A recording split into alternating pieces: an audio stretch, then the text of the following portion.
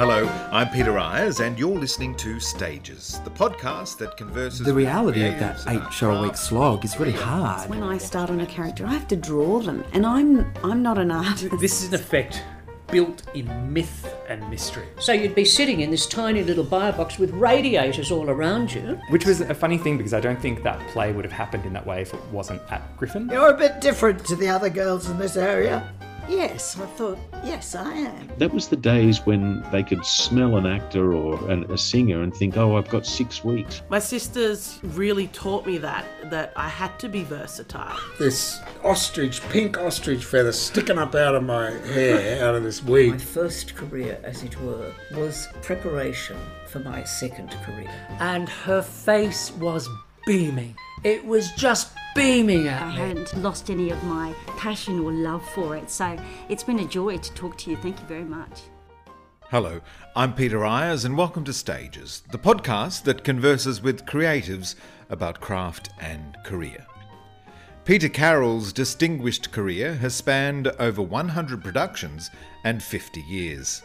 He continues to work in musical theatre, new Australian texts, and the global classics. He has worked with the major theatre companies and commercial managements throughout Australia, including MTC, QTC, STC, STC SA, Belvoir, Bell Shakespeare and Opera Australia. Peter was a founding member of the Nimrod Theatre Company in the 70s and has been with the Sydney Theatre Company from its opera house beginnings. He presently graces their stages in Patricia Cornelius's Do Not Go Gentle, an eloquent and confronting play that lyrically aligns the fragility, challenge and resilience of the ageing process alongside the journey of Robert Scott's Antarctic expedition. It is a theatrical feast that provides a sobering and reflective audience experience. Stages is thrilled to welcome Peter Carroll to discuss Do Not Go Gentle and a life lived well in the theatre, in this riveting two-part conversation. I've got those two lovely things too. Who's that? Just as we go on. This one here, yellow. Yeah. Arthur McIntyre. His name is. He used to be an arts reviewer. I think he's dead now, but he left a whole lot of his paintings to a friend of mine who gave me that one. I love it. Isn't it great? Yeah. Got so much in it. Oh, it has. It's like the jumble of several minds, including my own that I know. But it's basically optimistic, isn't it? Yeah. And the colours, I love the colours. Love the colours. The colours are great, yeah. Peter Carroll, it's lovely to have you finally sitting down at the microphone for this. And lovely to be sitting down here opposite you, Peter. When Peters meet, you see. P1 and P2. Yes. You can be P1. Just for the next today, minute or two. Yes, okay. I bow to you. Peter Carroll, can you recall the first time you saw an actor and perhaps recognise that that's an occupation that you could do, that is a possibility? Well, yes, I can. I can very distinctly. I saw John Alden's Lear at the Old Theatre Royal, and I was in school. It must have been about 15, I think.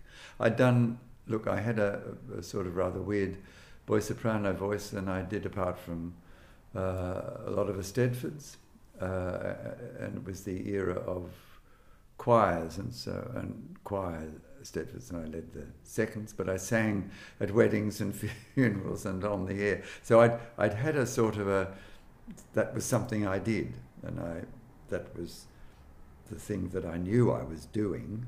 And it was the only time I felt, despite all the nerves, that was the only real thing that was happening. An only child, you see, right.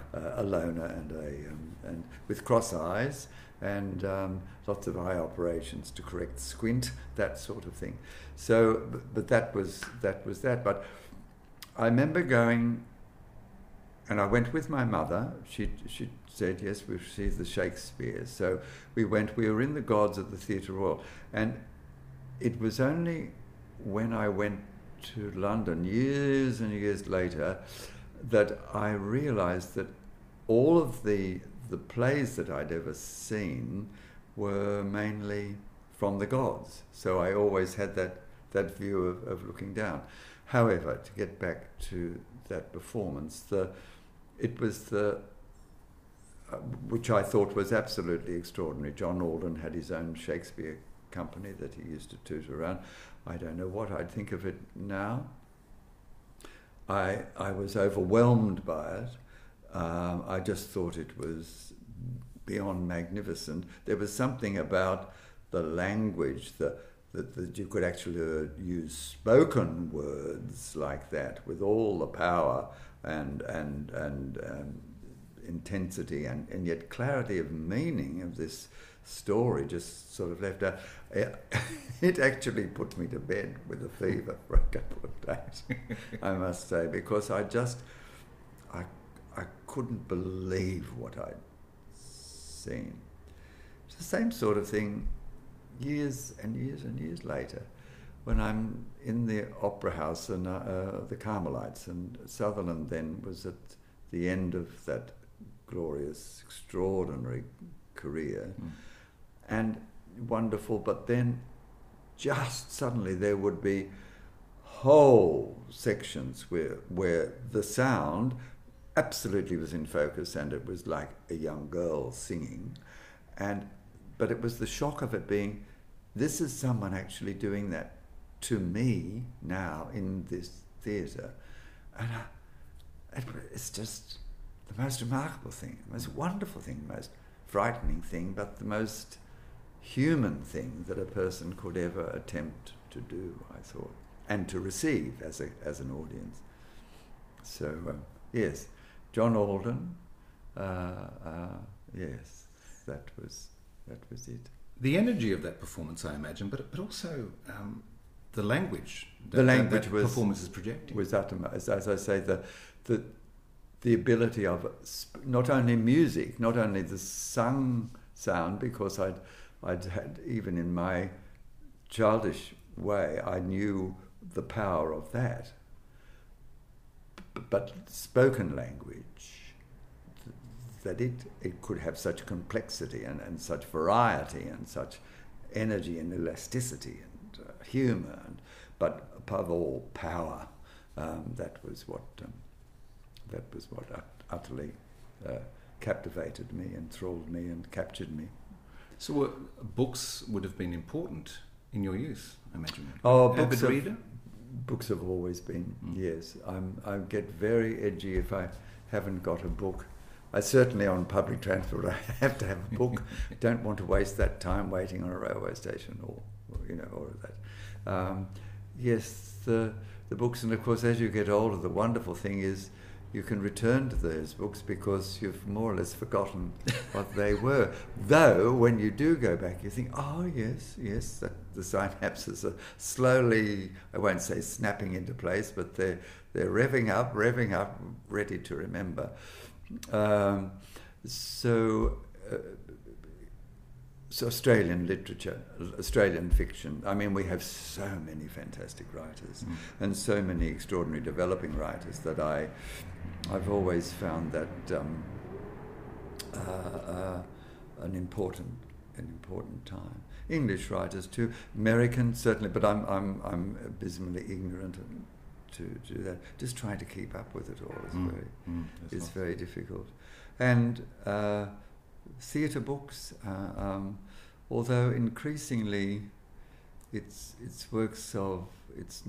novels, I suppose, that I find most, and social history that I find most interesting, yes. Well, you're speaking the words of one of our great playwrights at the moment, Patricia Cornelius, in Do Not Go Gentle, yes, at the STC. And your character, remind me, is...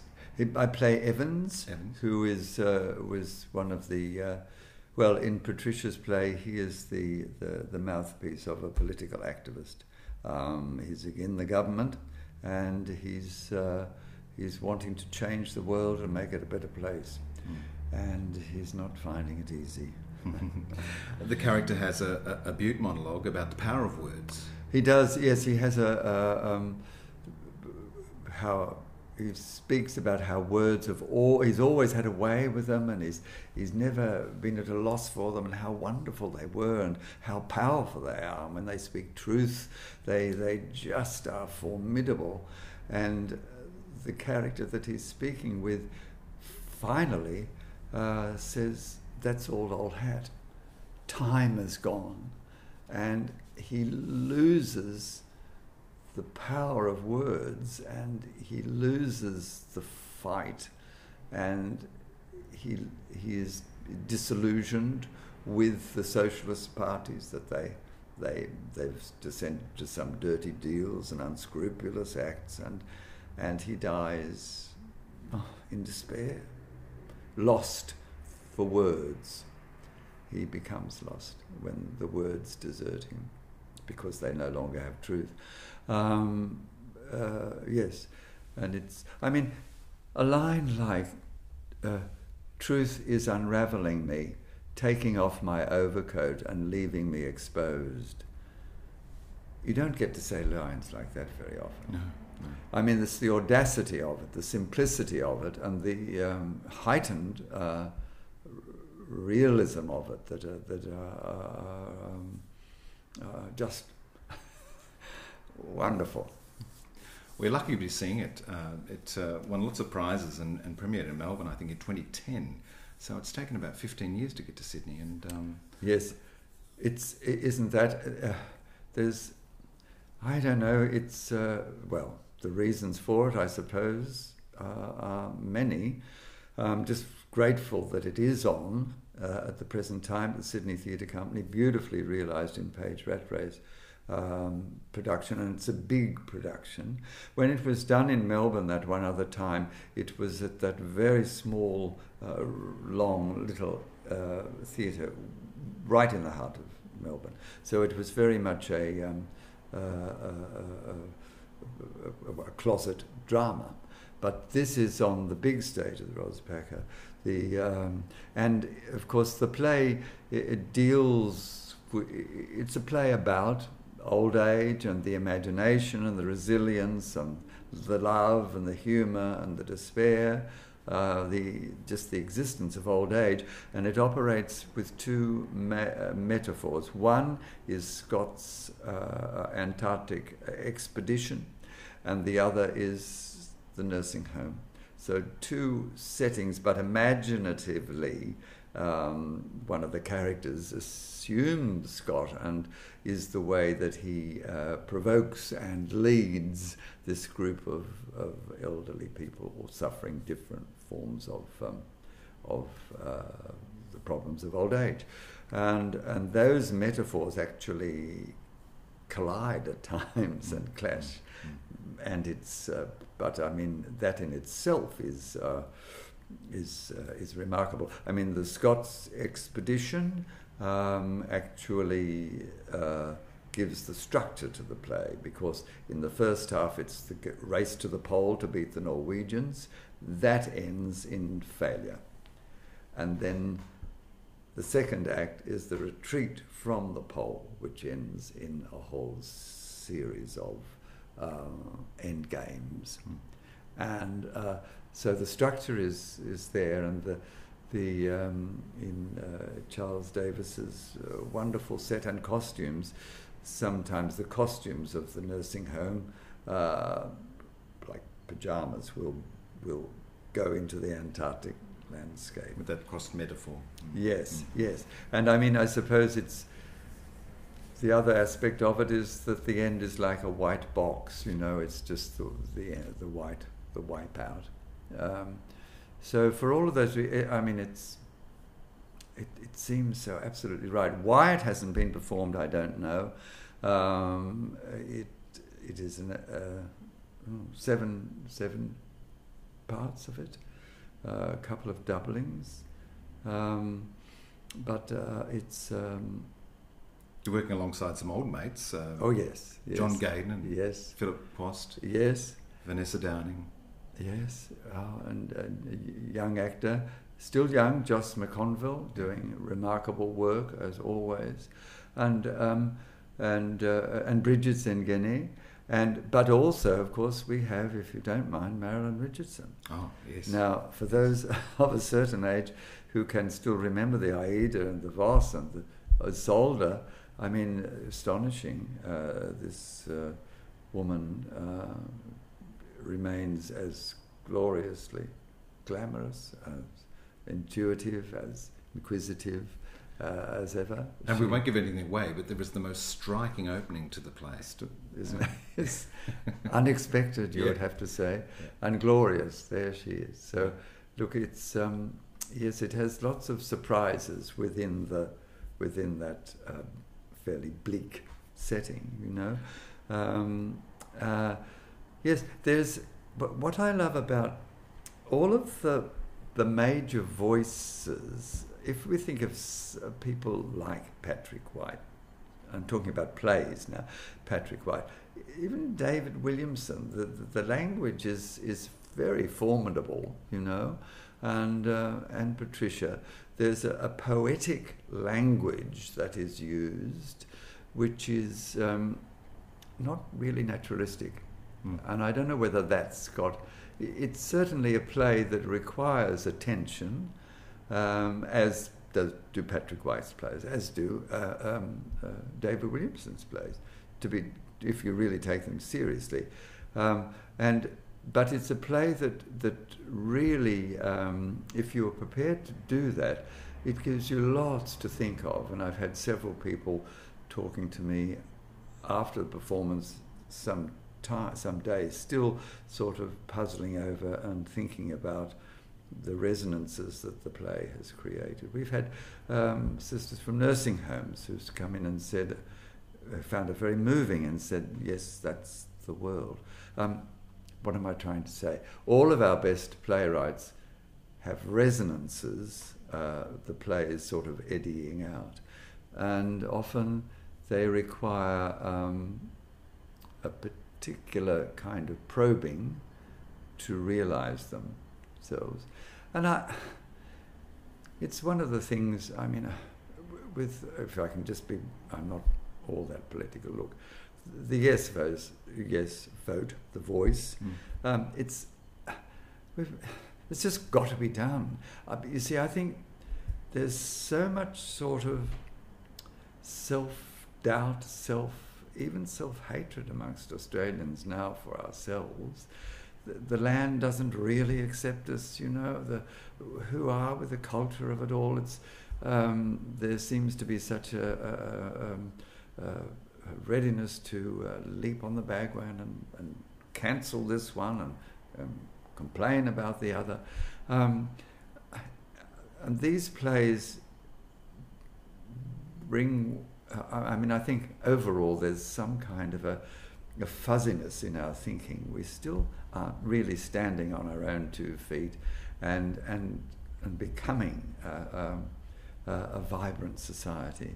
And the arts still are, it seems to me, a peripheral part of that.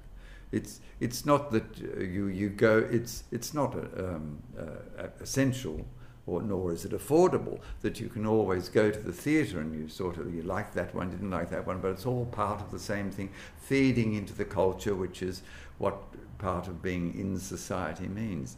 It's peripheral, it's hand to mouth, it's constantly fighting poverty, and of course that's the incompetence of poverty. It leads to exhaustion, and it leads to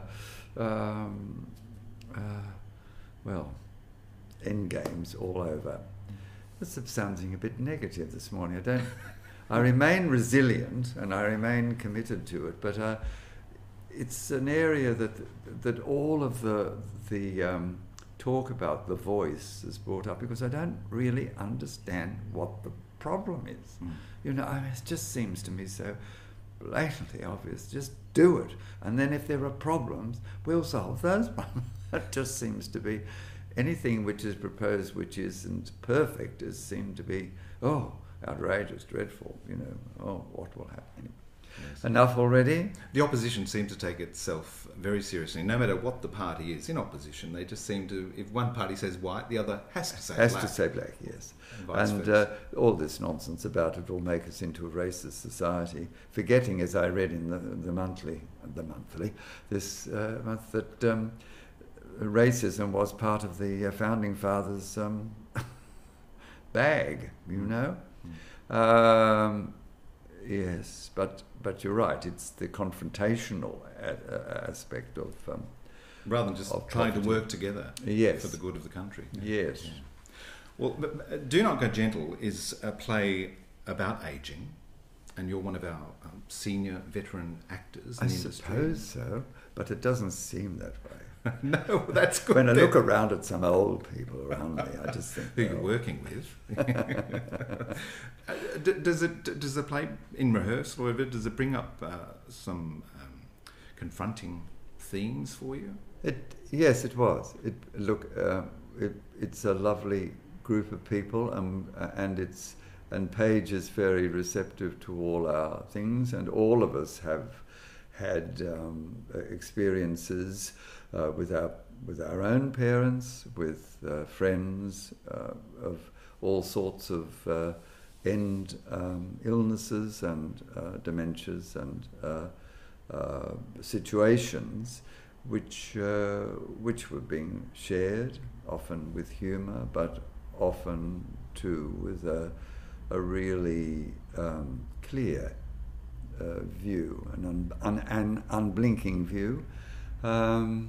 So all of that informed all of our work. I think it was, and it certainly informs each day. You know, as the odd creak of muscle and of joint is aware that we have to bolster ourselves up, and off we go. And working on that set, which is so realistic, you know, those snow-capped mountains and domes there, do you feel cold? Yes. You're certainly cold watching it. We do feel very cold. Yeah. But can I just say, one of the lovely images that I maintain when I get in performance early, and I'm an actor that likes to get in early and then leave pretty quickly after the end of the show, but there will always be a lone figure with a vacuum cleaner vacuuming up the old snow from last night's performance to get fresh snow for this evening. So I love that madness of a man with a vacuum cleaner. Well, you were in the company of War of the Roses, weren't you? Yes, indeed. And you had that falling, glittering gold. And yes, yes, we were standing on stage for an hour and a quarter, motionless, with the gold foil falling. It was lethal because it was plastic. Get that in the throat and you're in trouble. And it was a marathon to stand still that time. When it was falling evenly and I could see the back of the theatre, it was all right, but sometimes it would come in a flurry and you lost that, and that was when any sense of where gravity was or balance was very difficult. But also there was the black snow in Richard III. And the problem with that was it was fire retardant, paint, like all of that in fires. But if you swallowed that, it wasn't good. Our snow in this production is of potato based, I'm told. So it's edible. We're not to worry about that. But I have said, well, I don't know about having potato 8 times a week, for as long as the season goes. All those carbs, very fattening. Yes. So there we are. There's a lot of secrets for you. The secrets of the theatre. Yes. Now, you were educated at Marist Brothers during the 50s. Was there much of an arts program there then that you could participate in? No, there wasn't anything like that, except the music. You see, music was the thing. I led the seconds in the choir. We did all the liturgical music for the Catholic Church, all the seasons, all the Easter. I mean, and all of that was wonderful. That I loved it. But there was also Esteedfords for inter-school Esteedfords with different, and we were all the choirs doing that. So, and I was allowed to go in Esteemed as a singer, wearing the school uniform, you see. So all of that was okie dokie, and that was it. I'd managed to get on, sandwiched between the vaulting horse and something or other else, a scene from Richard III, The Death of Clarence, to one of the school concerts in my final year. But that was more or less with a dear friend, Douglas Hedge, who remained in the theatre forever. We were sort of in the same class, and I think more or less to shut us up, they allowed us to do that scene, knowing that we would hopefully have got the leaving certificate that year and be gone. You see, but and when I think of the resources that everyone has now, or the acceptance of that, of both drama as for itself, but also as a method of teaching, they were all to come later. It was very much, if you were in the A class, it was maths and sciences, hopeless, and otherwise you could take the softer image of languages, so-called, or Latin and French were the languages, and history. So modern history only we did. Having failed spectacularly chemistry at the leaving trial, they allowed me to drop chemistry and take history, and so I was able to bone up on that and scrape a pass, and that was the only thing that I got my matriculation, so I could go to university. So it was that was the sort of way of it, really. Yeah. Little did you know at the time, but of course, great grounding and informing for a role that you would do later on Blair's Christian Brothers. That's right. Yeah. Although the Marists would have regarded themselves as slightly more upmarket than the Christian Brothers, I suspect. The Christian Brothers really dealt with the poor, and they bashed them out of the poor into the middle classes, or into jobs that out of the trades in those days, a lot of them, and unfortunately as well, sort of unintendingly eased them out of the church, the formal structure of the church. Though of course in those days it was very Catholic and Protestant divide. It's different divides today, but then it was Catholic and Protestant. But certainly, and Ron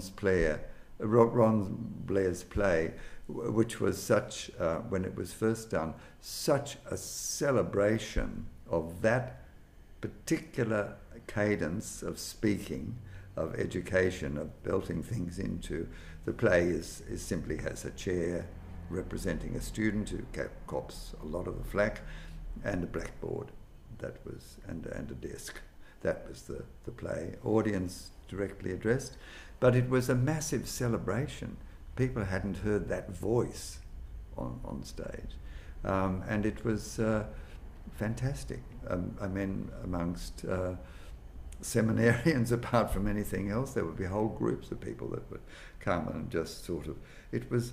Because it was sort of a recognition of the energy, I suppose, of it, and the good intentions locked in that gnarled way that were desperation to get the young lads up into a better life than their parents were wanting a better life for their children from what they'd had. Doing that play earlier in this century, just at the time the Twin Towers were coming down in New York, and so much had happened to the Christian Brothers, and all of the abuses within that system had come out. Not that there was anything of that in Ron's play, unless you think that bashing a child with a strap was some kind of sexual violence, rather than just good old-fashioned hetero violence, but doing that, and that did an extensive tour throughout Australia, was a different play entirely. It could have been a play written by Beckett. It was no laughs. It was received in a very quiet way, really. It just shows how important context is and why things go in and out of favour, or in and out of, not necessarily, well, I suppose favour in terms of communicative ability. But it was extraordinary. I mean, when it was first done, and it toured around Australia and into New Zealand, but also went to London. And what fascinated me in London was that it was okie dokie, but then if the Irish were in, it was a riot in the house. I mean, they were on to every nuance of the piece, and that was the other thing. Of course, there's a strand of Australian writing that comes with the Irish. Ray Lawler would be a part of that strand, you know, and that there were a number of writers, but Ron's play certainly fitted into that. Is that the only solo performance you've done? Yes. Yes, I've been trying to get up a piece about the poetry of Les Murray for some time. Broadbean Sermon, that one of my favourite poems. Look, there are so many of his poems. I just felt this was an extraordinary Australian voice that was going, but sort of dead white males of a certain vintage and political persuasion are not the crash hot commodity at the moment. But his language remains, to me, an absolute fascination, and I'm not done with it yet. I have given readings of the poems, and I know they communicate straight to a particular heart. There's nothing in the way. So I'll keep it. Yes, I mean, and once we go down that route, with all those wonderful voices that we have, and do you know, Beverly Ruth Dunn was a Melbourne actress, a very great friend, godmother to our daughter, and one of the strands of her work in her extraordinary career was to get poetry recitals of various Australian works and take them around at a time when we used to say have a lunchtime poetry recitals at the Q Theatre, do you know? And she would do that around the country, and it's another strand of the work which I think is important. There's so much streamlining going on in the subsidised countries to stay alive that anything slightly that doesn't fit in the mould is too big a risk, I suppose. But we're not done yet. No. So, Peter, your first forays onto the stage, is that at university? Well, yeah, as soon as I left school, two things happened. One, I did the Leaving in 1960. I auditioned for NIDA. I got in on the same day. My father went to see Professor Quentin, who was the head of NIDA, which had just opened a sort of couple of years before. And he said to Professor Quentin, "What job will you give my boy when he finishes that?" And Professor Quentin said, "Oh, well, there are no jobs, but we'll give him a soul."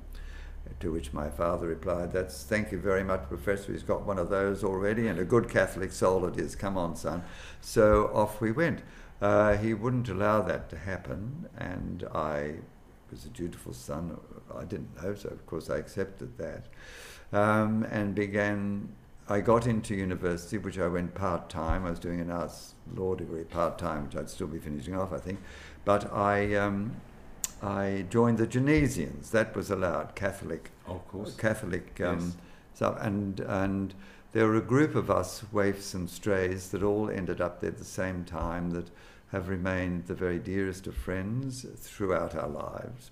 And we had the best time, and we did all sorts of plays. But there were just one of them extraordinary people that were there, because in those days, of course, everything to do with the theatre had to be sort of part-time. You had to have a job to get the money. To support the habit. Yes. But there was this remarkable woman, a teacher, Margaret Rennick, And she said, well, look, we'll do Shakespeare. And not just one Shakespeare, we'll do 3 Shakespeare.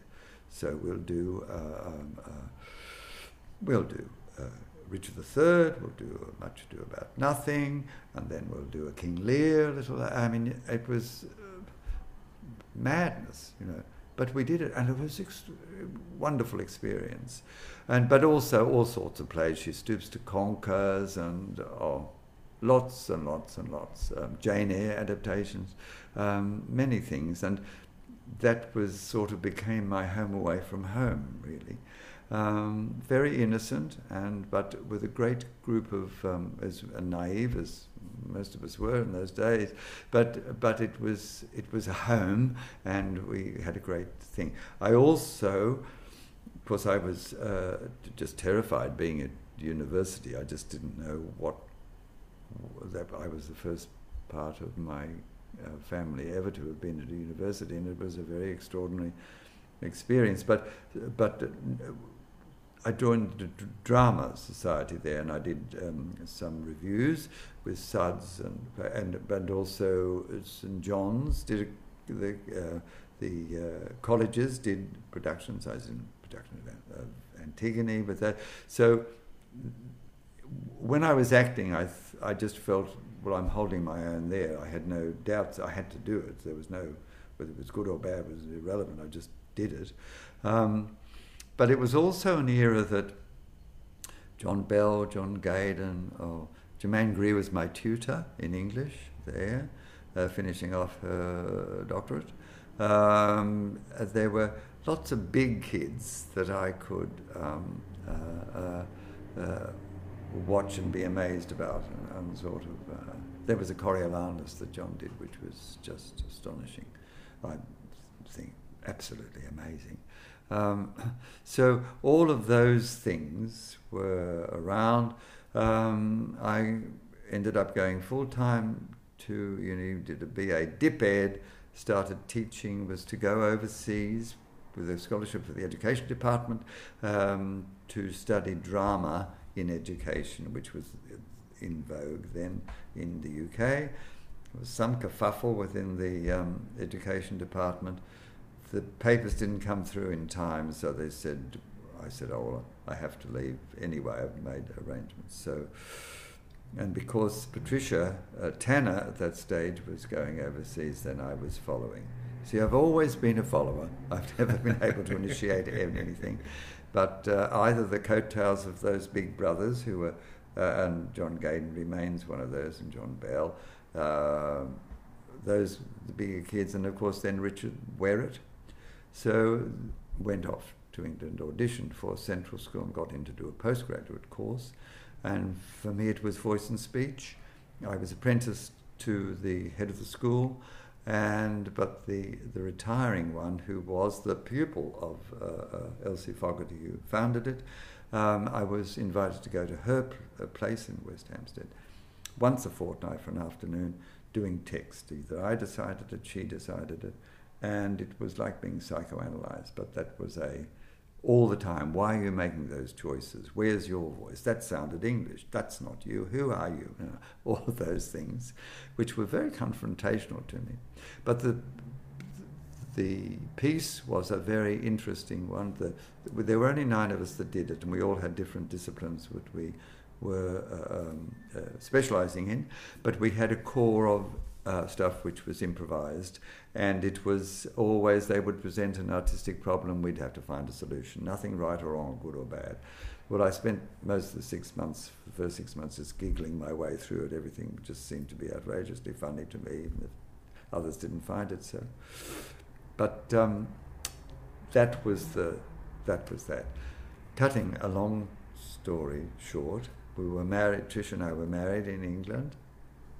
In 1970, we had to leave England because, unlike the Indians, we had our own passports by then.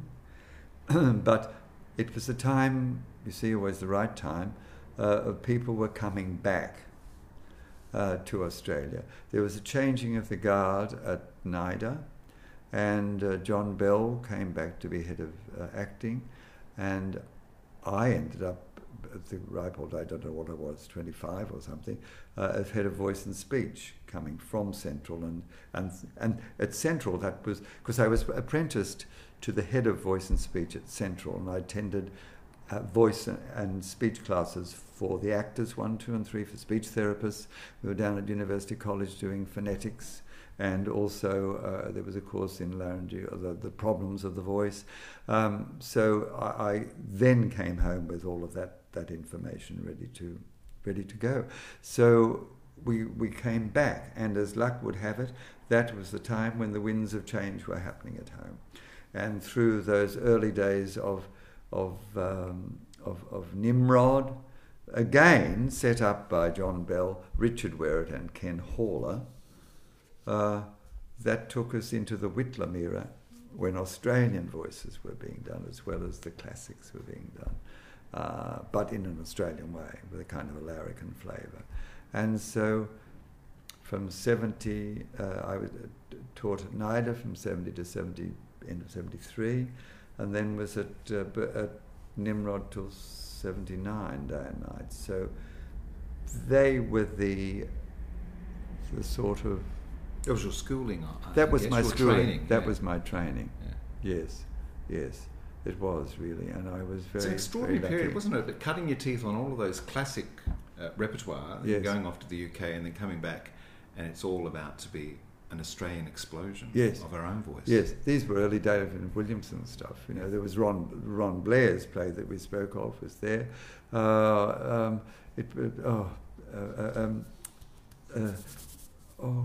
Peter Canard. That's the other there's another Irish voice. A hard God, yeah. Yes, hard God with it.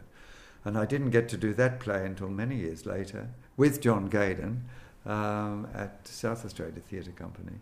Wonderful play. So yes, that was, there we are. They're the voices. And in England, of course, you could get to the National for 2 and 6 standing at the back. You could get to the RSC for likewise. All up in the gods, everything up in the gods, looking down or standing at the back of the stalls. And no doubt seeing some original productions of plays that have become classics. Absolutely. Yeah. All of Look the back above. in anger. All of those things, but most particularly for me, it was all the big kids. There was Schofield, there was Olivia, there was Richardson, there was Gielgud, there was, Redgrave, and the glorious women that were from Dorothy. Oh, look, Dorothy Tootin, and so many, Elizabeth Plowright, and Smith. Maggie Smith. Let me tell you, there was one matinee of Much Ado at the Nationals when it was still at the Old Vic. And Maggie Smith had left the company for a while. It was still in repertoire, and Joan Plowright was, I think. Well, there was, ladies and gentlemen, at this afternoon's performance, owing to the indisposition of Miss Plowright, the role of Beatrice will be played by Maggie Smith. And we were off. And it was the most utterly glorious, irreverent, naughty, touching performance you could ever. I mean, just all of those kids. Schofield was the one of all of the actors. He was the one that I just used to find the most mysterious and the most. It was almost he would start in performance in a kind of a neutral, and then the imagination would fire and something would happen, and then it would go in, and then it was very extraordinary. But he was also the original in the Schaeffer Amadeus, for example. Salieri. And Trish and I managed to get one return in the very front row and one seat right at the back of the gods, so we swapped at intervals. So they're all the theatre going, yes. Yeah. Oh dear, that's unleashed a lot, Peter. I love it. So back at Nimrod, yes, developing our own voice in plays like Well Hung, I see. And, yes. Ginger's Last Stand. Oh yes, that was something. Yes, that was a wonderful musical about the death of cartoon characters. I think best remember. Well, it had a stellar cast. Robin Nevin was Minnie. Look, everyone was there. It had Tommy Dysart was Dick Tracy. Kids don't want my kind of Dick anymore. All that sort of thing. I mean. And it's, just lots and lots and lots. It's best remembered, I think, for the Martin Sharp poster of it, with Ginger with his little monkey. Sitting in the gutter. Sitting in the gutter with his... They wouldn't let me have a monkey. I was desperate to have a monkey, but I didn't get it there. But it was... and also, Ken Haller's lyrics. Some of the songs were really good. It was a bit of a mess of a show, but it was the sort of thing that at that stage it didn't matter. Nimrod was a place to be, and you'd go and you'd see a good show, or you'd go and see a real dud and go to the bar afterwards. But it was sort of happening, a happening place. Shorthand was there, and it remains, that auditorium remains the best auditorium in Sydney, I must say. The Griffin now? Or the no. Belvoir Where space. is Belvoir yes, now? Yes. That was the Nimrod becoming Belvoir, that space. In that, it's big enough to have a go, but the audience is easily contactable. And learnt that, particularly that wonderful production of John's of Much Ado, with Anna as Beatrice, and I played Benedict, and it was done with spaghetti. It was set in a circus tent and was done with spaghetti Italian accents. Wouldn't be allowed now, I suppose, but it was pure joy from beginning to end, and it was the audience were utterly on side, and it was wonderful. So you're performing, I imagine, up to 7 and 8 roles a year at Nimrod. Yes, I suppose it would have been. So you're rehearsing one play during the day as you're performing another at night? Not always, but the crossover, but certainly it wasn't a case of finishing one play and then starting rehearsal. The overlaps were happening all the time. And in some cases, when Richard did the Henrys, a sort of a condensed version of the Henrys, we did parts 1 and 2 with a sort of a meal of cold chicken and things between the performances. So there were something big on the move, something that happened again later at the Sydney Theatre Company when they did Nicholas Nickleby, which nearly brought the company to financial ruin, but instead brought it to both artistic and financial steadiness, actually. But the risks at the time were enormous, and that's something needs to be said. When you look back on it, it looks, as if that was all something that, happened and da-da-da, it was easy, but nothing was ever easy, and nothing was done without cost. And it were all leaps into the unknown, and you never knew where you were going to go next or what was to happen next. You just knew that there was something, there were lots of things happening. That's the difference with today. Well, Nicholas Nickleby also had a company of about 40 actors. It was astonishing. Yeah. And at one stage, they were actually paying the salaries of those actors without a penny coming in. So it was huge. I'm sure John Gaydon would speak most eloquently, because he directed half of that and Richard Werrett did the other. He was assistant director of the Sydney Theatre Company by that stage. I miss seeing those large company of actors perform a play. I mean, it seems that most playwrights now are under the mindset that they have to write, no more than 4 or 5 characters in the hope of being staged. That's right. Yeah. Or in something like the Into the Woods at Belvoir, for example, not only did it have a score which was scaled down to 2 pianos, give or take. Some people actors at unpaid actors at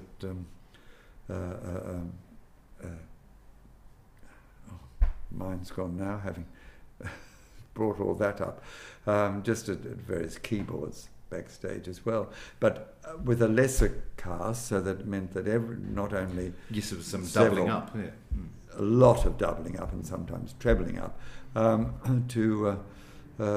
to get them on, so rather than in. And the same thing, of course, that's the Hayes Theatre, which has done remarkable work over the last thing. But heavily subsidised by actors, and because it's such a small space. I mean, and then eventually it comes to the space, well, I simply can't afford to do that, so I can't do that. I will leave the profession and do other things, you know. So it's sort of back to those days, but with less hope, I suppose. Less hope. Into the Woods, you were performing on stage with your daughter. I was indeed. Yes. Yes. How did you receive the news when she told you that she wanted to be an actor? I think she'd always been an actor. Always performing, yeah. I thought, yes, I think so. And she was one of those, she had a lot of energy always as a child and imagination, and she had a range of interests. So, and we said, well, she can do anything, but you had to follow everything through for at least a term.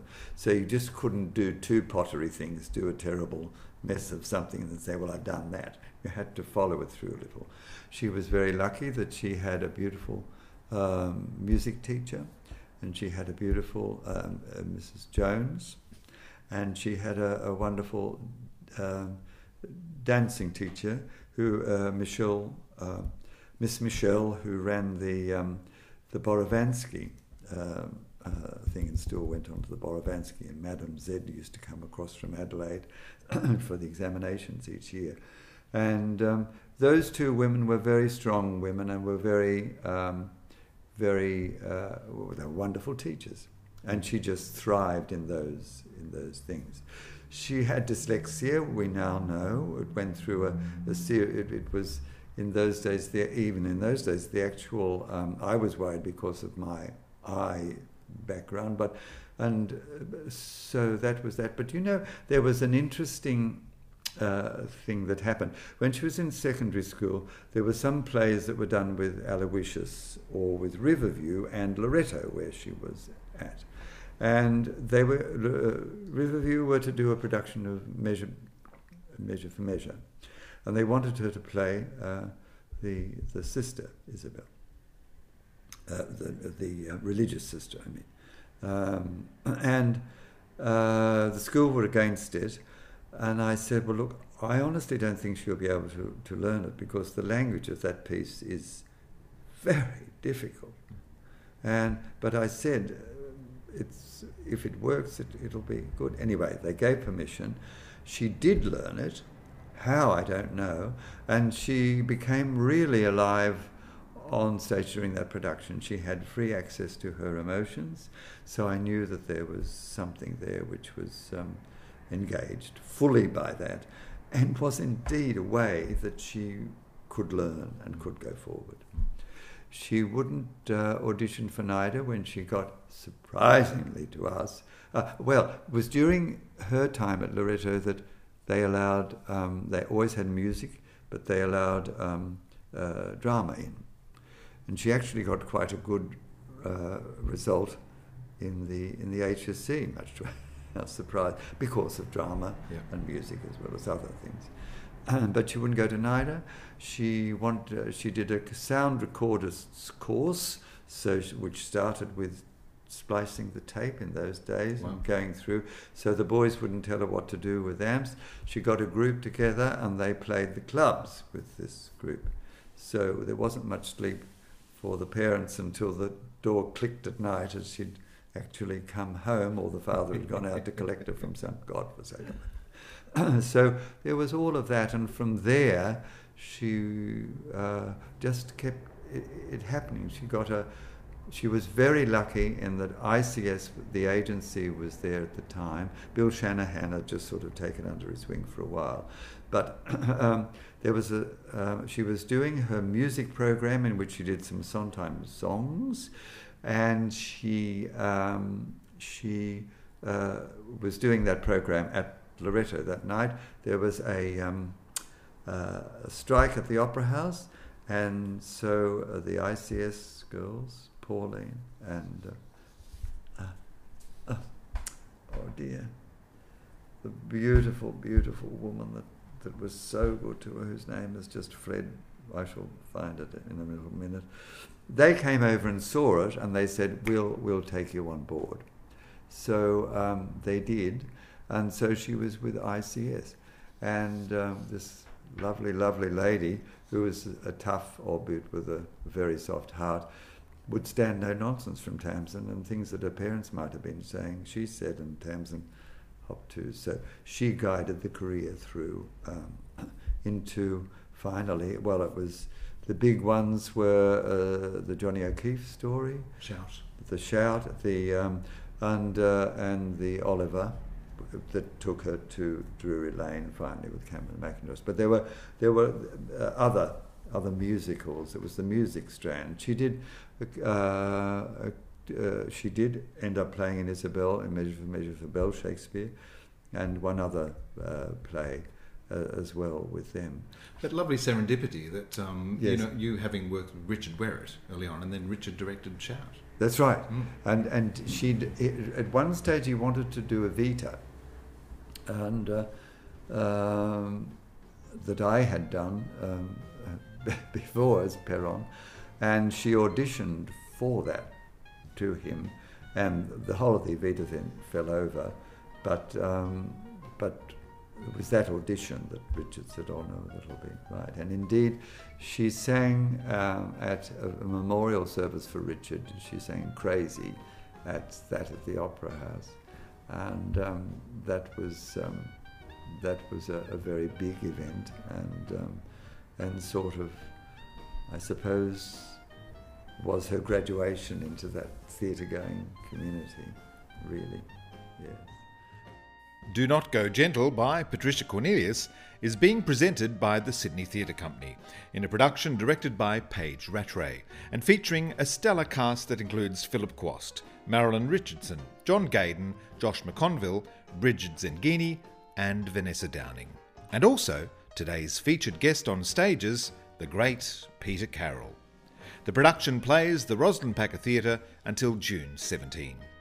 Thanks for joining us in this episode. You can check out all of the episodes featured in the Stages podcast thus far by visiting our website, www.stagespodcast.com.au. And you can follow us on all of our socials on Instagram and Facebook, and also subscribe through Apple Podcasts and Spotify. I'm Peter Ayers. Keep well, keep warm, stay safe, and I'll catch you next time on Stages.